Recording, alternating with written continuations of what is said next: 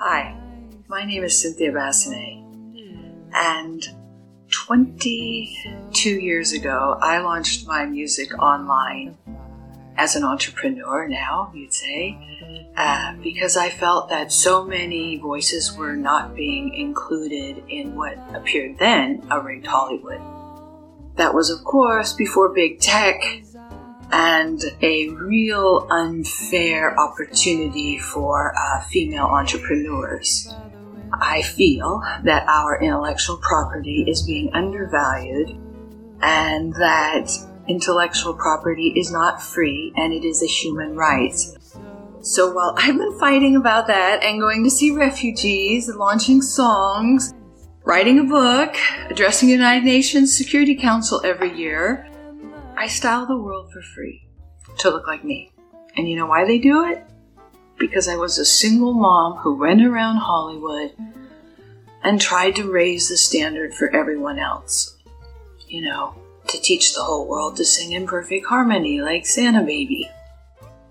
And instead, it's just turned the whole world into me 24/7.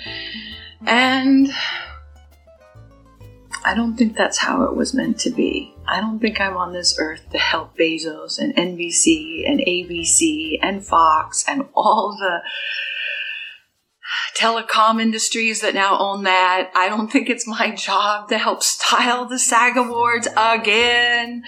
Why we have the same handful of people, which has created systemic racism. What do you want me to say? I think it's rigged on rigged on rigged. And it's excluded voices and solutions around the world in lieu of brands.